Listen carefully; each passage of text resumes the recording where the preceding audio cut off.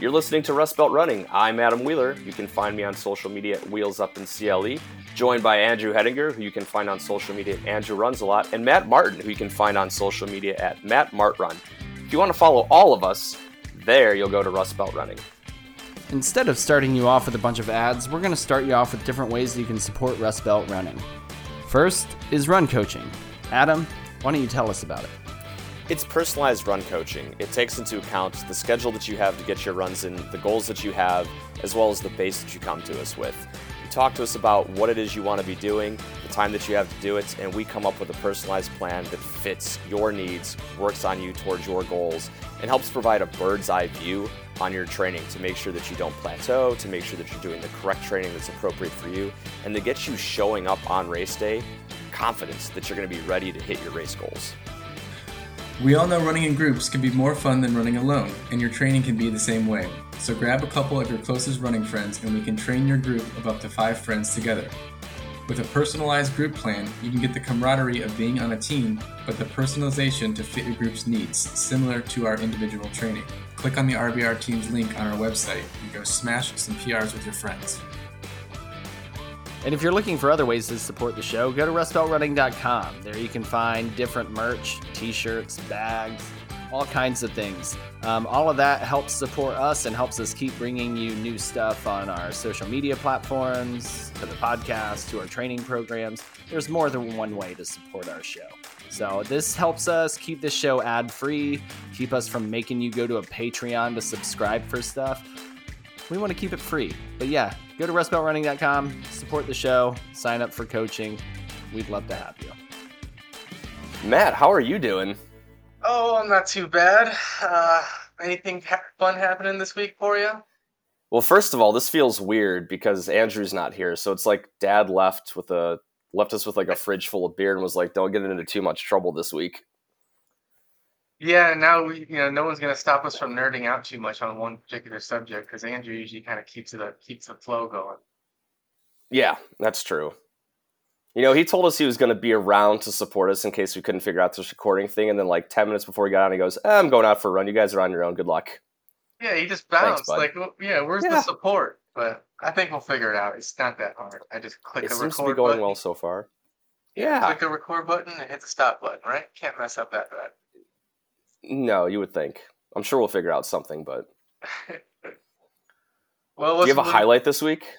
This week, not really. Although I did get to bike yesterday, which I was supposed to wait like a full 3 weeks, but I waited about 19 days, and I haven't been feeling any pain or anything. So I'm like, you know what, screw it. I worked at Second Soul, so I just biked to Second Soul and then biked home after I was done with my shit.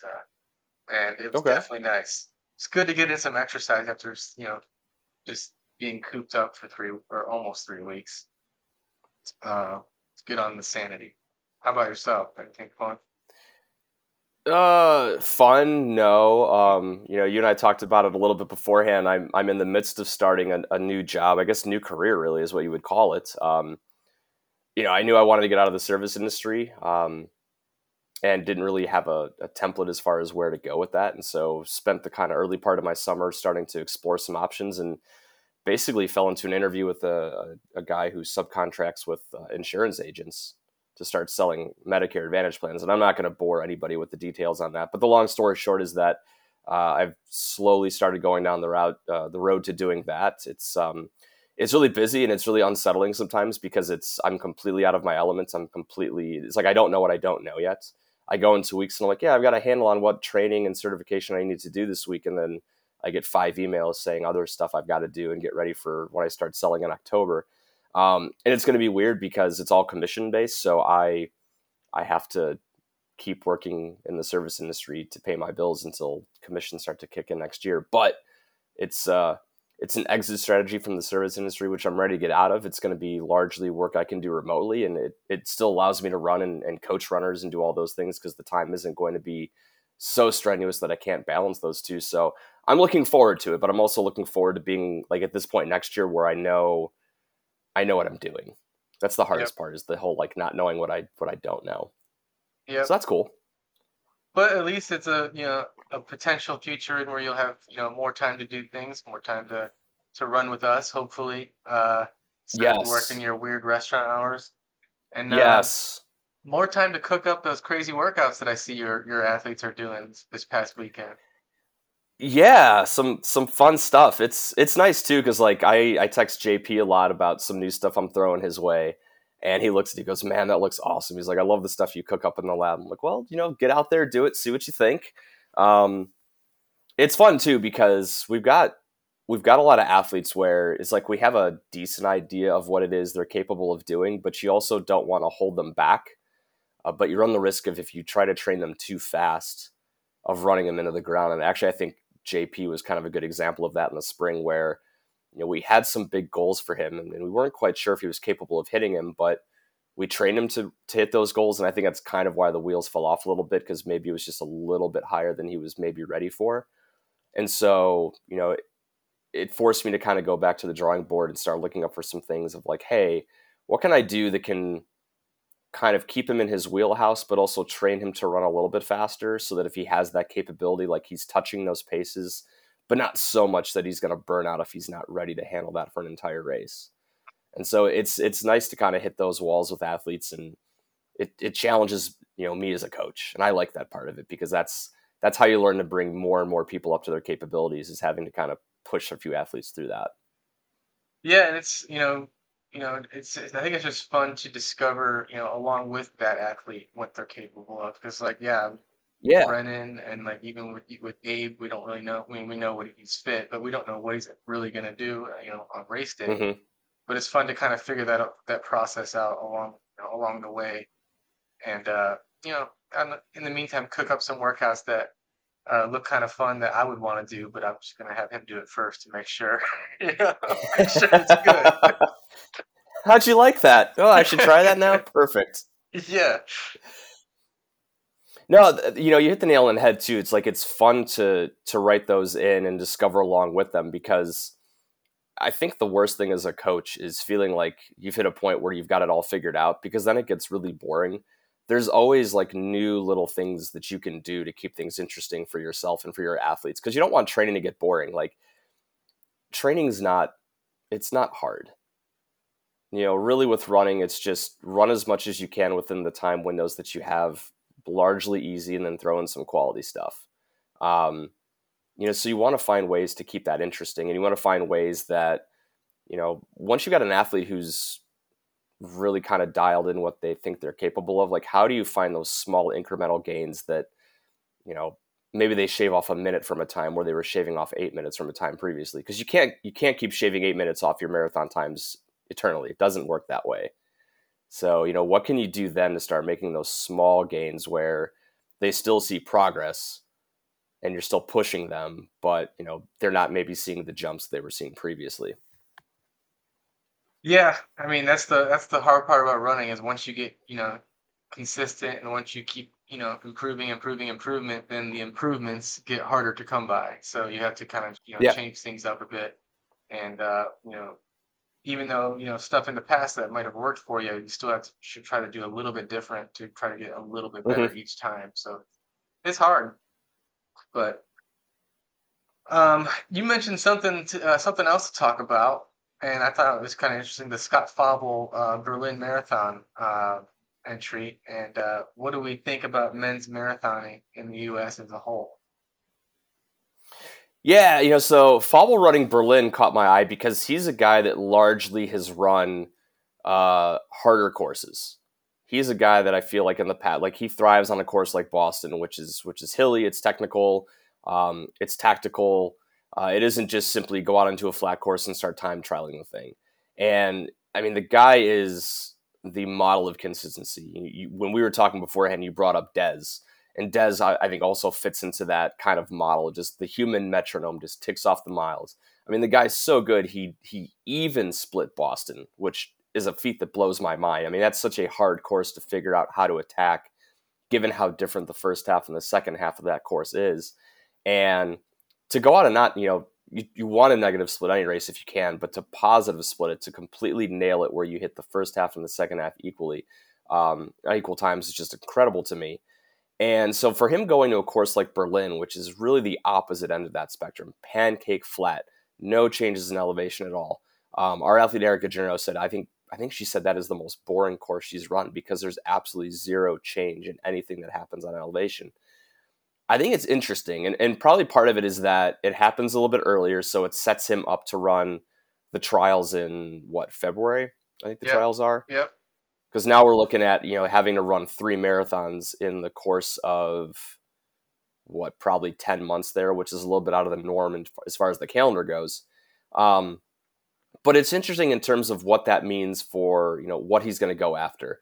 Andrew and I were texting a little bit back and forth, and he said, does he go after the American record? And, you and I were looking it up, and the American record is still Ryan Hall's Boston performance, which was a 2:04, which is mind-boggling to run a 2:04 on that court. That would have won this year. Yeah.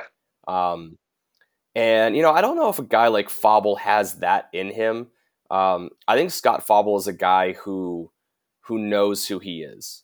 He does not have that blazing speed. His superpower is his consistency. And that's not necessarily sexy because that's not going to put him in the list of favorites in the races that he runs. And, running Berlin, where Eliud's going to be running, and you would imagine Eliud is going to feel like he's in a better position to go and try to win again compared to when he was running Boston for the first time. That's probably not a race he goes and tries to win, but, does he look to go and break 2:08? He's at, I think, a 2:08.52 now is his PR. Does he have it in him to go and run something like a 2:07 and really set himself up to maybe put himself in medal contention at the Olympics next year if he can make the team? I don't know, but my guess is that's probably what he's looking at because I don't know that he has that breakneck speed to go and try to win a race, but like a Dez, like a Meb, I think if he's able to show up and consistently run 2:07, 2:08, he's always a guy that's in the mix to do something. Right, and I think it also depends on what the lead field is going to do. Because there's going to be a lot. I think Kipchoge's in there, and then I'm sure there's a bunch of other fast Kenyan guys. Already. Oh yeah. And if it depends on what they do, because Elliot's going to set the pace. So if he wants to take it out easy, he'll take it out easy, or they could take it out. Yeah. They could take it out blazing fast, going for a world record or something. Yeah. And either way, he's going to kind of be in no man's land, or he's going to be, in a giant slow pack at the beginning of the race. So I think it's interesting. Yeah. It'll depend on what they do, and then what his race plan is, with that lead group. But I would like to see an American at least go 2:06 or 2:07 to get us a little bit of respect, because there's not a lot of it nationwide or worldwide for American marathoners.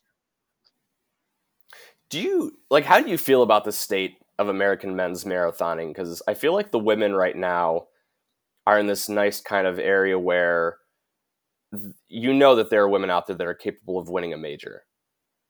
Yeah. And I don't know that I feel that way about the men, outside of like a Galen Rupp. And honestly, I don't know that Galen's done too much lately to really warrant that at this point.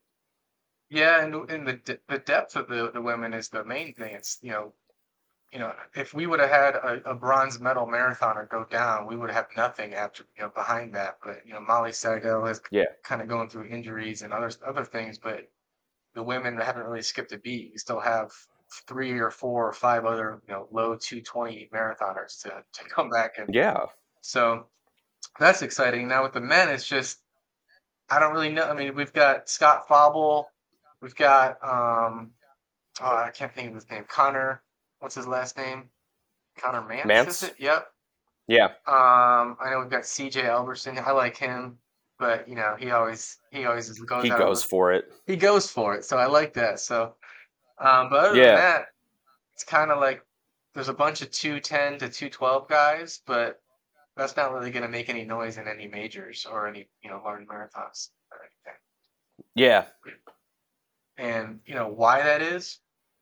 Maybe we just don't run from the time we're 1 year old, but I don't know, because I know we have the training, we have the tools, the money to get people fit into shape, but it just seems like we just don't have the talent.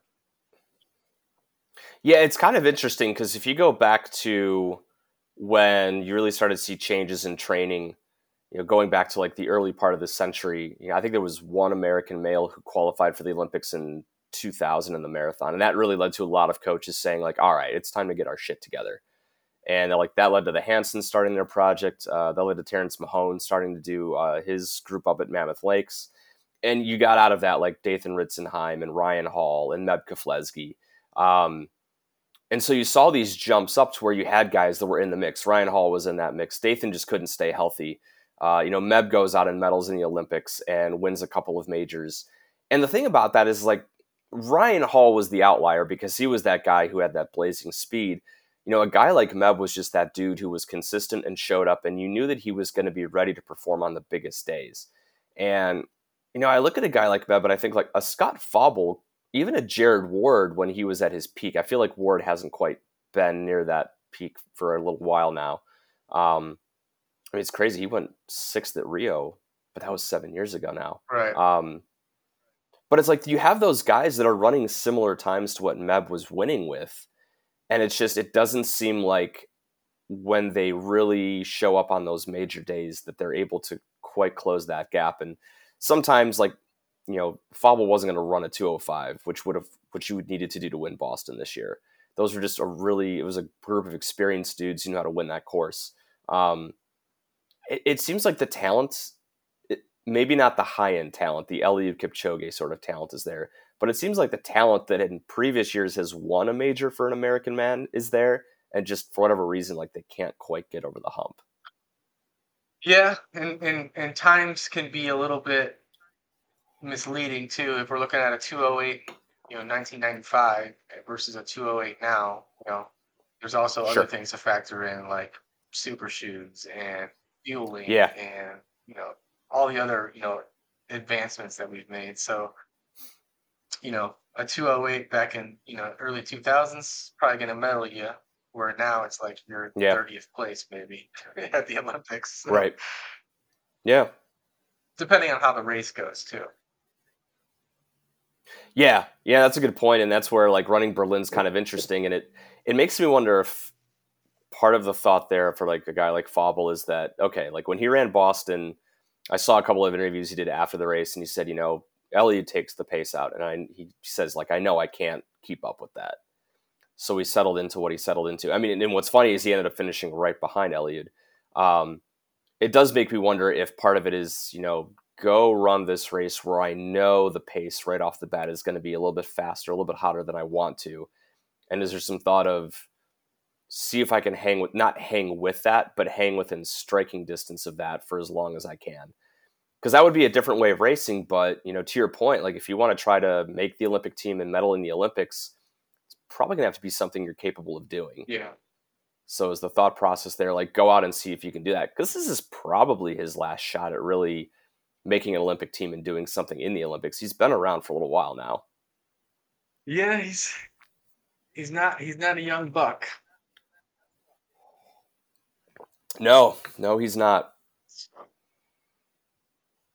Oh, so what else do you want to talk about today, Adam? We've got, we got the middle of August right now, so we do have some big races coming up for some of our athletes or just some of our friends.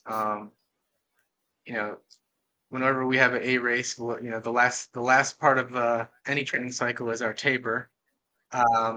Yep. What is your definition of a taper, and what is your approach usually when it comes to taper?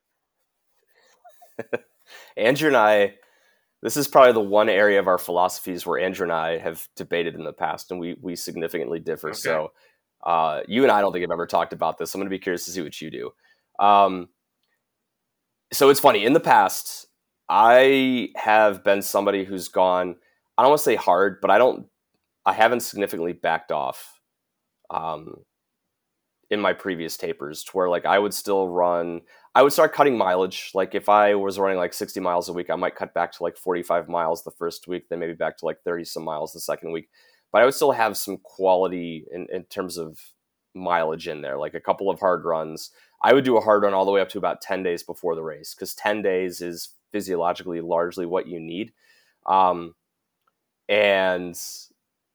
I know Andrew is more of like just kind of like cut a lot more out. He always talks about it like you're in a do no harm sort of phase.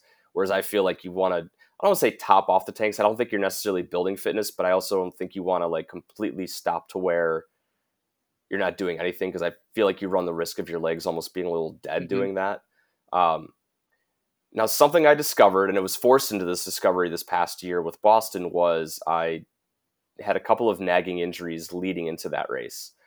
And so I much more drastically cut my mileage to where it was like, I think I was doing like 50 miles 3 weeks out, and I think I dropped it down like to like 30 miles. Like I made a significant cut, and I only maybe did like one more quality workout.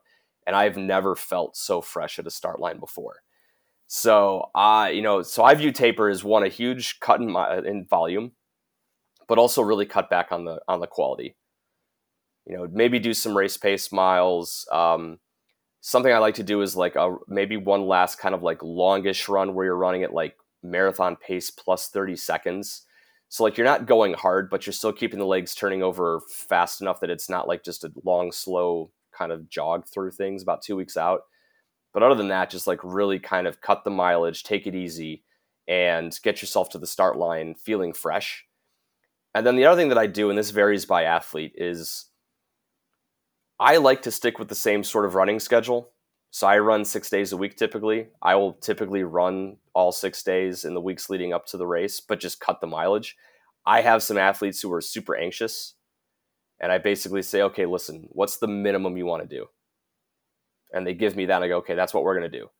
Because for them, like, as they start getting close to race day, like, they get so, like, they're just anxious. They're ready to go. It's that taper crazy that you talk about, that, like, keeping them on the same schedule almost, like, makes them anxious. Like, they feel like they have to get out there. And at that point, it's not just the physical sort of recovery you're looking at. I think there's also kind of getting yourself in the right mind frame. And if that means we just cut out runs altogether and just do a couple of runs during race week just to kind of keep the legs turning over and make sure that you're not getting too lazy, we can do that, because you're not gaining anything at that point. So what are we going to do that's going to have you in the best mindset when you line up on race day? So that's how I look at taper. How about you? Like, you and I have never really talked about this, so I'm really curious to see how you do it. Yeah, it's definitely not Andrew's method, and it's closer to your method. But so I typically do a 3-week taper for marathon training, and this is Okay. assuming that the cycle itself has gone well, so there hasn't been any major Yeah. time off, for injury or illness or anything like that, because that's going to affect whether I taper that long or not. But um, Okay.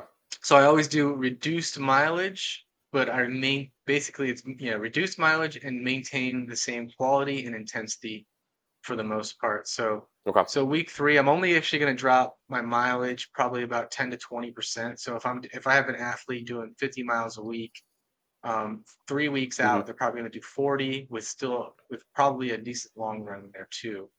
And Okay. we're still doing workouts.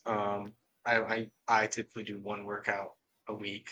Sometimes do, but mostly just one a week. Okay. That's the long run. And actually, the week before the marathon, I am still doing probably. I'm still going to reduce the mileage like 10 to 20% from that 40 then, and then we're doing like a pretty good track session. I typically do for myself. I do mile repeats. Okay. Something like 3 by mile, 3 minutes rest or something. And the reason I do that is because you might look at that workout in the middle of your training cycle and be like, oh, that sounds hard.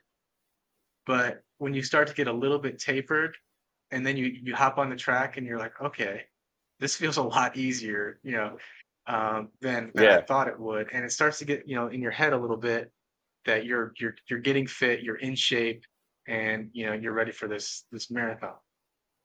And then the final week before, or the week of the marathon, I've got one workout. It's always the same. It's 2 mile warm up, 2 mile at marathon goal pace, and then like 3 mile cool down, 6 to 7 miles total. I wear everything I wear for the race. I, singlet, shorts, shoes, socks, everything. It's kind of like a mini rehearsal. And then the rest of the week, it's really just depending on the athlete or myself. It's like I'll take an extra rest day.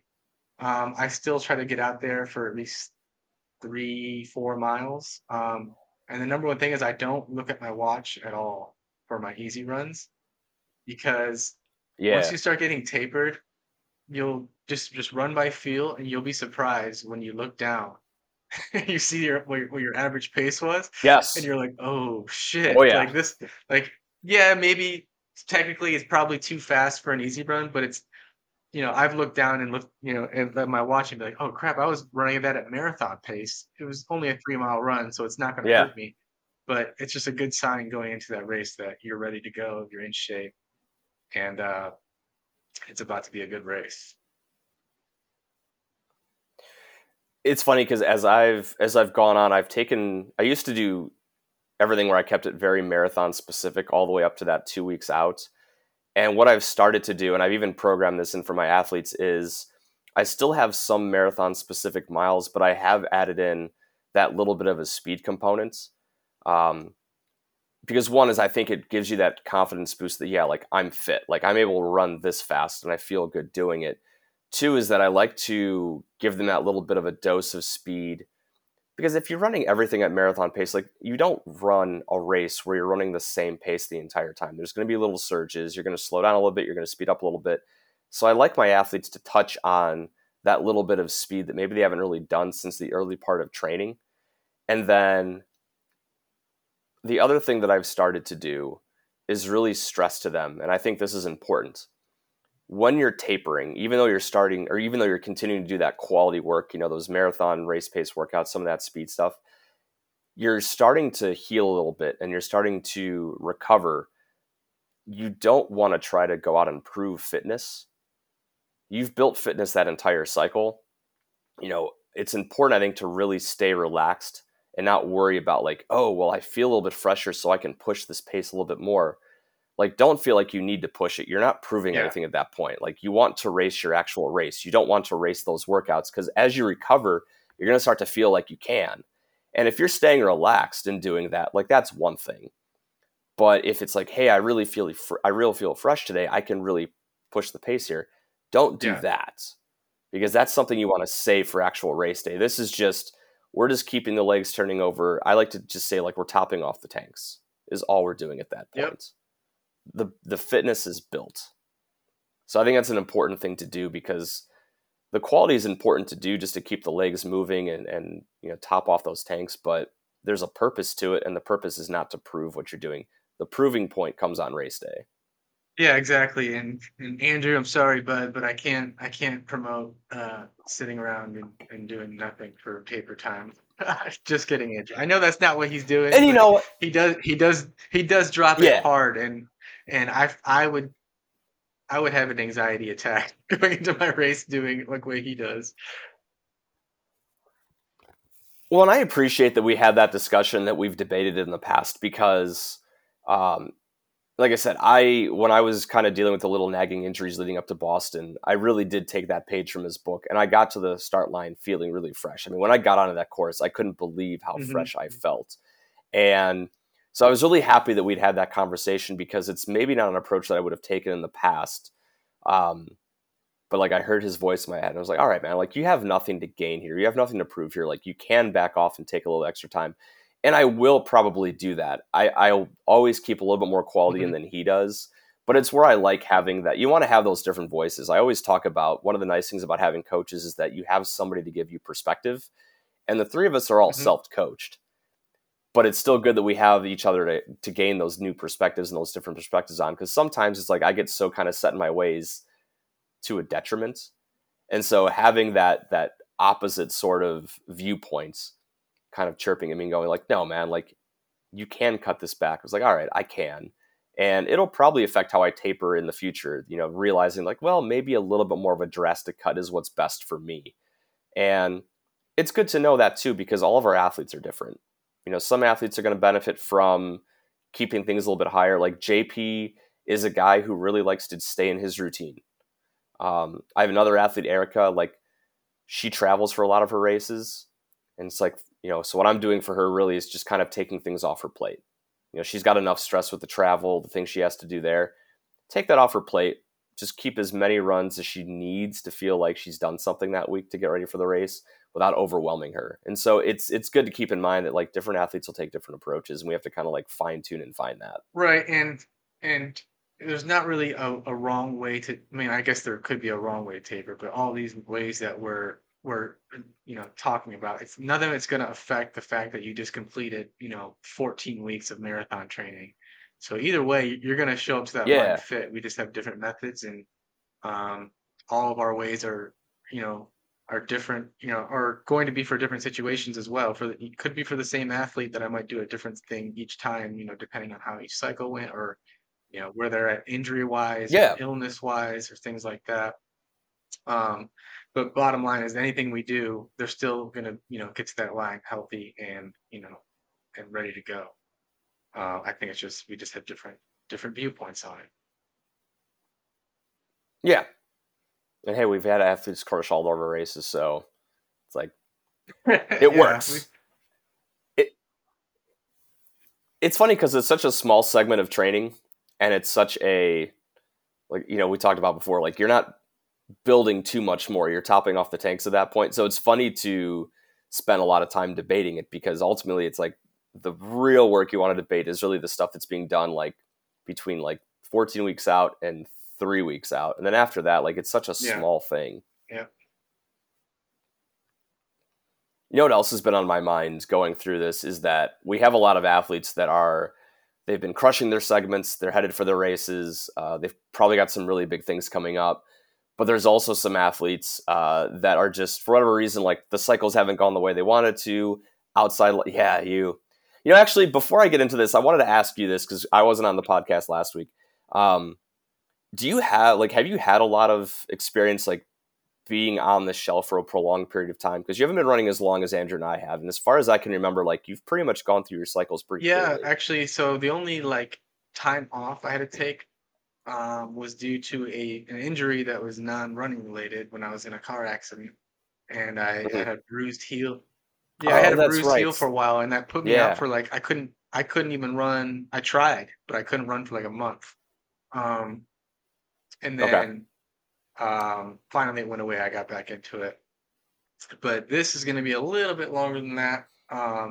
So this will be my first experience, with a long-term injury. That's where I'm basically when I come back, I wouldn't say I'm going to be starting back from square one, but it's going to feel like it for the first couple weeks of just trying to get back in the swing of things. So Right. definitely my first time dealing with this. So if I learn anything, I'll let you guys know. Right now, I'm just learning patience, and which I'm not very good at. I was gonna say, how are you It's handling not it? bad. I mean, now, so I can do things now. I can bike, as long as I'm not feeling any pain. I can start strength training, which I need to do anyway. So it's actually kind of a blessing, Hmm. because if I was running right now, I probably wouldn't be thinking about strength training. So I'm going to try to get a good base built on that, and try to get a good routine on strength training Hmm. just in general for Okay. you know even when I do start training, hopefully I can keep it going too. But mentally, it sucks seeing people out there running, and then the weather. I feel like the last few days kind of been perfect in the mornings, which is when I usually run. So like Yeah. I walk outside and I get that cold, brisk breeze. I'm like, oh man, this is brutal. Yep. Yep. But yes, Um. we can't all have cycles that go our way 100% of the time, and I knew that even before this injury happened. I knew it was going to happen eventually. So it's one of those things where you have to just take your lumps and try to pivot and see what you can do to help yourself, get back on the train the next time. Yeah, I think that pivoting is really maybe the most important thing in terms of looking at those cycles. Is that not every cycle can be magic. It's great when it is, and it's great when you've got big goals and you're going after it. But it's like sometimes when it doesn't happen, it's like how do you pivot? How do you use what you're capable of doing right now and help you pivot into whatever the next cycle is going to be? Because consistency is so key. And sometimes consistency is just getting out and doing what you're capable of doing right then in that moment. And it might not be what you want to be doing, but it's what you can do. And it's like, well, how do you take that consistency then and pivot and take that into the next cycle that you can hopefully like get more towards what you want to be working on? Yep. Uh, so right now I'm just doing lots of pull-ups. Pull-ups suck, by the way. Uh, if anybody wants, They're no, not easy. I started off like I wrote down on my mirror in my room like 100 push-ups, 100 crunches, 100 pull-ups a day, whatever, right? I did I did like 5 pull-ups and I went right back to the mirror and I went 30 pull-ups a day. I had not done a pull-up in a while and I was like, okay, yep, those are hard, but Yeah. it's a good way to get weight off my hips. So I keep doing that, hopefully it'll help my upper body too. You got to do eccentrics. That's the way to do it. Very Yep. slow eccentrics are the way you build Yeah, strength on it that. sucks, but that's what I've been doing because I just Yeah. want to drop. I just want to drop all the Okay. way down as soon when I get to the top. But yeah, I try to go slow down. Okay. Yeah, I do pull-ups too. And I always feel like I'm making progress on them. And then I keep doing the same number every single workout I do. And I'm like, shit, I don't feel any stronger doing these. I mean, I like my body feels better, but I don't feel like I'm getting any Yeah. more strength. Oh man, I need to be better with my strength training. That's the one thing I hate about being in the middle of a cycle sometimes. And like with all the different chaos I've got going on right now with my life is that I get my runs in, but I can always feel the difference when I'm not consistently strength training, and I've not been consistently strength training, and I don't like the way that I feel right now. And I think some of it's because I'm like in between that weird phase where like I did the Guardian Mile and I did a lot of short, fast stuff, and now I'm transitioning to half marathon training, and my fitness is good.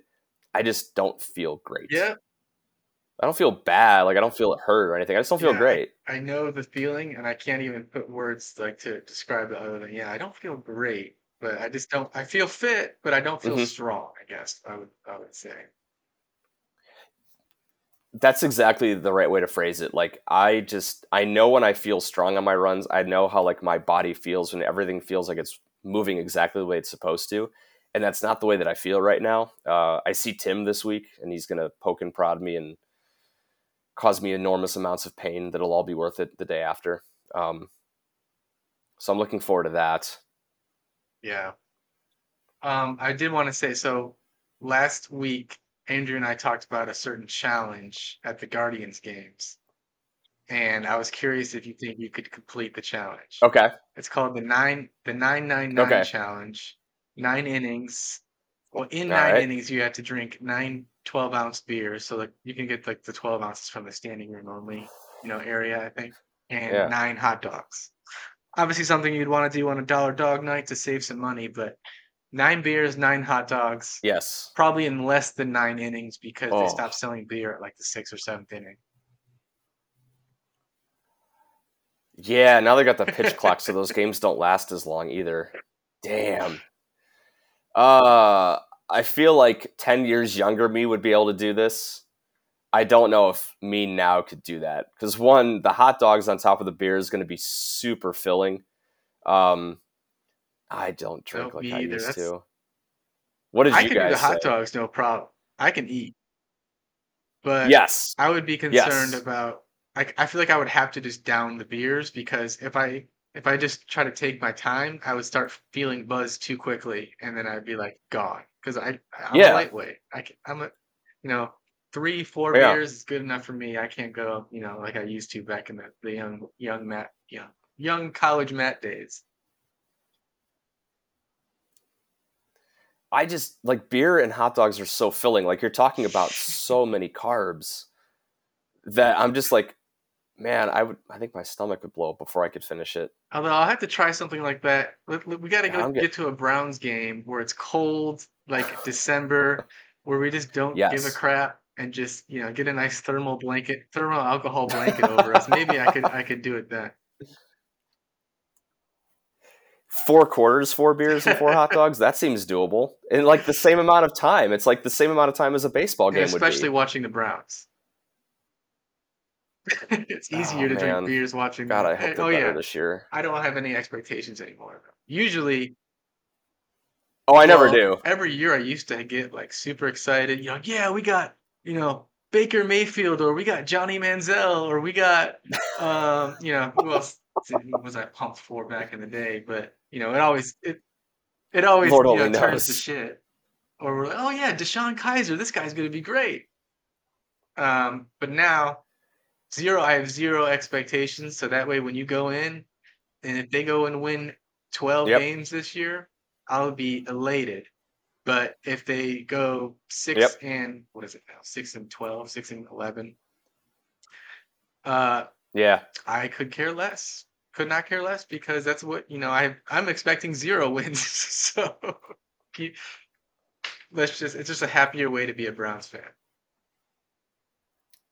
Oh, it's the only way to stay sane and be a Browns fan. I've got a few friends that are like that, where I can think back to like the 1-15 season, the 0-16 season, where we would be talking preseason, and it's like, all right, man, like if this and this and this and this and this all happen, like, man, I could see us like sneaking into the playoffs. And like football is that cruel sport because there will always be that one bad team that, like, on paper you look at them and you're like, there is no way this team's going to do anything, and they catch lightning in a bottle. Like 5 guys have career years. The coach pulls his head out of his ass for that 1 year, and they make it happen. And it's like you can go back and look at some of those Browns teams and be like, no, like some of the things they were trying to do, like on paper, made sense. And then just like the reality of the season starts to hit, and you start to realize like, oh no, like this isn't good. And then you hear the behind the scenes stuff. Like I haven't seen the Johnny Manziel documentary yet, but I've had multiple friends who've told me like some of the things that came out of that documentary, and I've seen some of the screenshots of quotes and realized like, oh man, all that stuff I was talking myself into, there was no way it was going to happen. Yeah, I watched it, and like at the Okay. time when Johnny Manziel was drafted, I was certainly questioning Mm-hmm. why we drafted him, but I was also excited because he was an exciting figure, So I was like, all right, He yeah, won a and I was like, Heisman. well, they must see something in him because I sure Yeah. didn't. Even yeah, he won a Heisman and all that, but like I know college football Yeah. quarterbacking more often than not does not translate to Yeah. the NFL, and No. it was just. But after watching the documentary, I'm like, how did we draft this guy? There were so many red flags before the draft, Yeah. before the Well, combine, the pro day, all of this stuff. I'm like, I don't understand how he got drafted. He's a con artist. Like that's the only yeah. explanation because if he could convince some NFL coaches or front offices to draft him, he's got to be the best con artist I've ever seen. And Yeah. certainly, if he's gonna con somebody, it's gonna be us. I mean, come on, that's expected. I you hear some of the stories and you look and you go like, all right, like I can understand taking a flyer on this kid in like the 5th round. Like how many 5th round picks are on an NFL team 3 years after they're drafted? Like that's where you start making those, taking those chances. Why Well, in the and we 1st round? traded up. We Like that's traded what I'll back never into the first understand. round to get him. Yeah. So that was the worst part about it. Yes. That is a draft that as a Browns fan, if you ever want to be angry, just look at the guys that were picked between. We drafted Justin Gilbert, I think, with the 8th pick, and then Johnny Manziel, and it's like there's 10 or 12 guys that all made Pro Bowls. Like Aaron Donald's in there, Odell Beckham is in there, I think Ryan Shazier is in there. There's What quite the a few hell? years like that Oh, where you look back oh yeah, and the people that are playing in the NFL right now, you're like, I cannot believe we could have had them in the 4th round. yep, It's like yeah, I get that for every team, but with the Browns, we can't even get like an average player instead of that superstar. We get like the straight up bust right, who either never sees the football field or sees the football field for maybe 4 games, while meanwhile their pick is right. going to 3 Pro Bowls and winning Super Bowls. I think it goes to show like how awful it is to have these guys that own teams, because so much of this is a Jimmy Haslam thing where like he wants to come in as the new owner and fire up the fan base and make waves with this sexy pick that like everybody knows who Johnny Manziel is, and it's like, dude, you're a billionaire, and that's great that like you had success, although it was like legally dubious success in business. But man, just because you were able to do that in this one thing doesn't mean you know the first thing about running a football team. Hire guys, get out of the way, let them do their thing. Because, like, knowing how to run a business is not the same as knowing how to like draft NFL players. Like, let those guys do their thing. And no, our owner's so bad at that, and that's why I, like you, have no expectations. If they win, great. And if at not, least okay. If it goes You can't downhill hurt me. this time, at least they tried something different. They didn't do they went the Yeah. Rams method where they're like, screw the draft, we suck at it, so we're just going to sign free agents and trade away all of our capital, and we'll see if it works. Yeah. On paper, you look and you're like, all right, I can see how this might work, but like everything Browns related, show me wins, and we'll reevaluate at the end of the year. Browns team is playable on Madden the past couple of years, so that's a plus for any Browns fan that likes to play Madden. You can at least have a little bit of success with the team on Madden because they're a little better. You're not throwing around with Deshaun Kaiser or who's our one quarterback the one year? Can you remember his name? Yeah, there's been a lot of them. It was funny. I remember the first Madden game I bought was like late college. I think this was the year that Charlie Fry was the quarterback here. And the first thing that I would do is I would literally trade away the roster and just stock up on first round draft picks. And I would just go into this dynasty mode of like, all right, I'll be good in like 3 years. I would just go straight to the draft a bunch of guys, and then just simulate the next 2 or 3 seasons. And then finally I'd be like, all right, like I feel like I'm good enough to start trying to play now. Now I'll do something with my team. But the Browns were that bad that it wasn't even worth trying to do anything. I did the same like thing. The only years. person I kept was Braylon Edwards, and I think a couple O linemen because Braylon did have a good season the year before that, so he was like ranked pretty high. And the Madden rating then was everybody good, else was just gone except maybe for like my center and left guard or something. Well, yeah, because LaCharles Bentley was there, and like on Madden, he hadn't torn both of his kneecaps, so he was still able to play. Him. Never played it down for us, and we paid him too much money. God, that was such a good signing too. First snap in training camp, he blows out his knee. Yeah. Wow, we went on. This is exactly like what happens when Andrew and I co-host. We like talk running for like 30 minutes and then just go off the rails at the end. This is perfect. We hit 45 minutes. How long do we usually go with these things? You know what? Like, we usually try to go for an hour, but we've also gotten to the point where it's like, you know what? If we have good content, we're good. We don't need to force, because then it's like you're forcing 15 minutes of whatever. Oh, no, Andrew did tell me I was supposed to ask about this. Steffi ran 20 miles today, but ran a half mile loop 40 I didn't times. even know she was doing it. I don't know. Why? I mean, she does. I mean, when she runs in the morning, she feels, especially because it's dark out, she feels safer just sticking around the neighborhood, which I'm all for. But today she didn't start until like 6:15, so it was like I think she wore her little light vest for maybe 20 minutes and then dropped it off at home. But she texts me and goes, "Hey, there's my water bottle's more my extra water bottle's on the counter. Can you refill it and bring it out to me?" I'm like, "What do you mean?" She's like, "I'm doing laps." I was like, So I went out there, saw her run by, handed her a gel, handed her her water bottle. But this loop is literally around our neighborhood, a half a mile, 40 loops. Oh, and God. When she was done, she goes, "Well, if there's anything that's good about this, it's mentally training myself as well. Like if I can do the 20-miler on that, then I'm good." I told her, I'm like, "Yeah, I wouldn't do it." I was like, unless this was like some stupid race, I would not do that half-mile loop for 20 miles. Oh, that sounds like hell. God, I mean, I wondered how the Eagle Up people did 100 miles on that thing for 20 laps. Like, I can't imagine doing. At least that's like that's 5 miles, but man, there's not a lot of change of scenery there, so I can't imagine what it's like doing a half mile loop. I don't know what times. our neighbors are thinking when they see this woman running by their there's only a couple minutes between each time she passed their house. Yeah, so they probably had no idea what she. But yeah, more power to her. She's looking fit too, ready for Chicago. I can't wait to see what she does. Yeah. What's her goal for Chicago?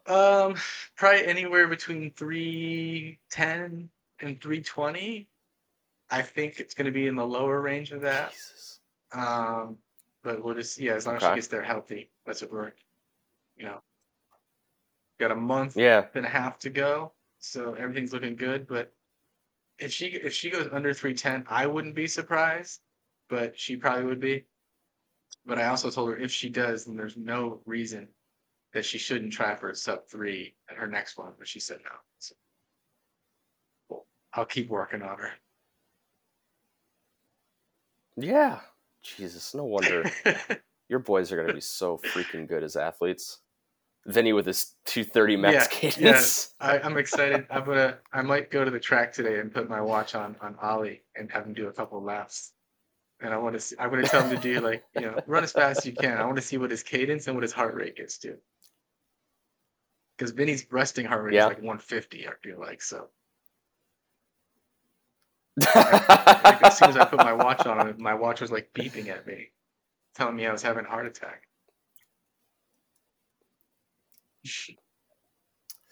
I'm going to be hanging out with my nephews here in a couple weeks on vacation, and I think I'm going to strap my watch onto my younger nephew Zeke and see what it gets up to. It's crazy. Yeah. All right. What else you got? You got anything in the docket? Yeah. No, I don't have anything in the docket. This is good stuff. Unfortunately, you had to listen to us talk Browns for a little bit. We're sorry about that, guys. We gotta have some sports fans out here, right? Maybe not Browns fans though. We used to do entire, closet Browns fans maybe. Andrew and I used to do like whole sports segments, and we realized nobody listened to them.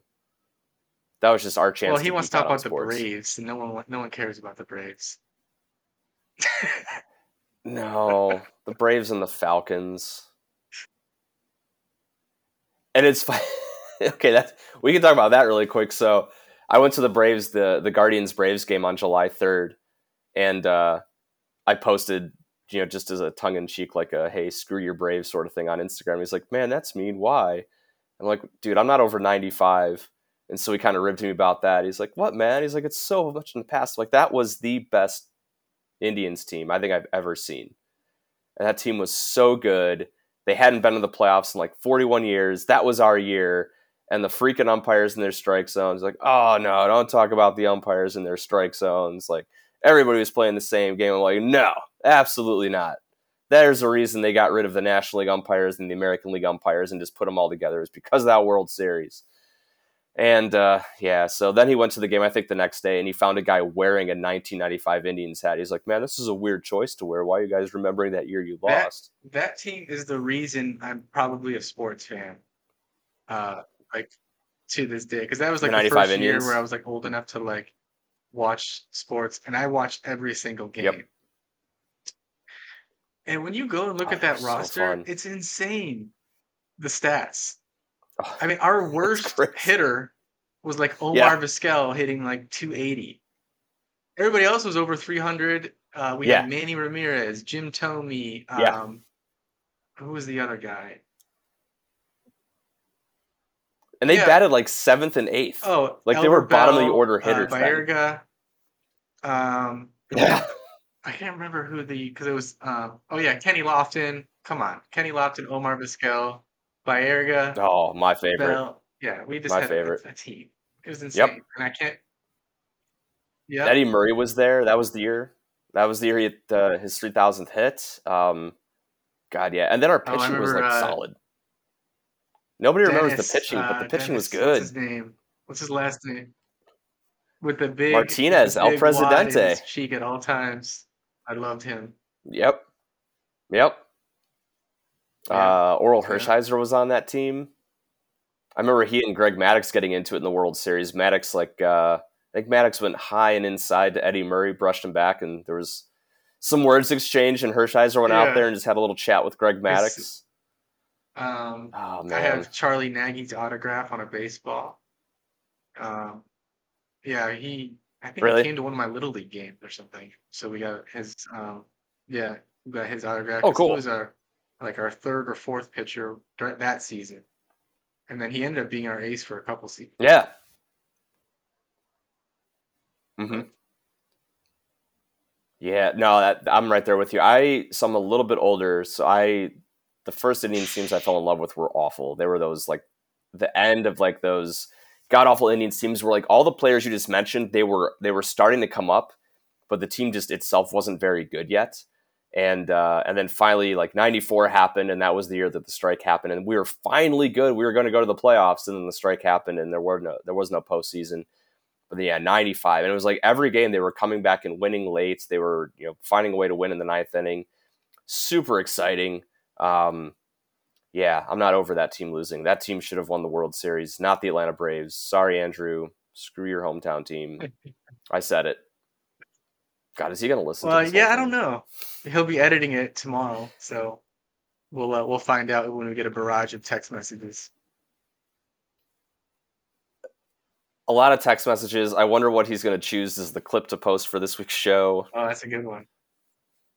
He's going to do his own little audible thing. Well, we'll find out, I guess. Yeah. All right. Well, I don't have anything else. If you have anything else, go for it. But I think that's a pretty good wrap on the episode. Again, sorry we got into some sports there for any people that are not sports fans, but sometimes we can't all just be about running. Our listeners know us really, really well. If they've stuck around with us for this many years, they know that we're going to go off on weird tangents. It's just what we do. No, I don't have anything else either. So I will. Randy's not here. This is weird. So I'll wrap up. If you guys listen to us, please like, subscribe, share us. It's just a really good way to grow this little podcast to get us noticed by more people. Yes, race season's winding down. Races are coming into focus. So training season's winding down, but we're not just going to keep doing this through the fall. We're going to keep coaching people.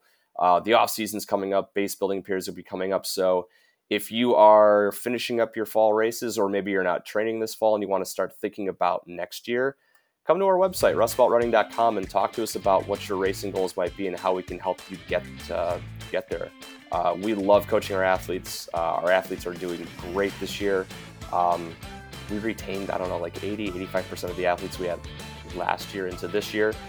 So we'd love to help you reach your goals. Please come visit the websites and we can talk about how we can help you reach yours. Other than that, we will talk to you all soon. Have a good week, Matt, and to the rest of you, enjoy your miles, everybody. I love my log.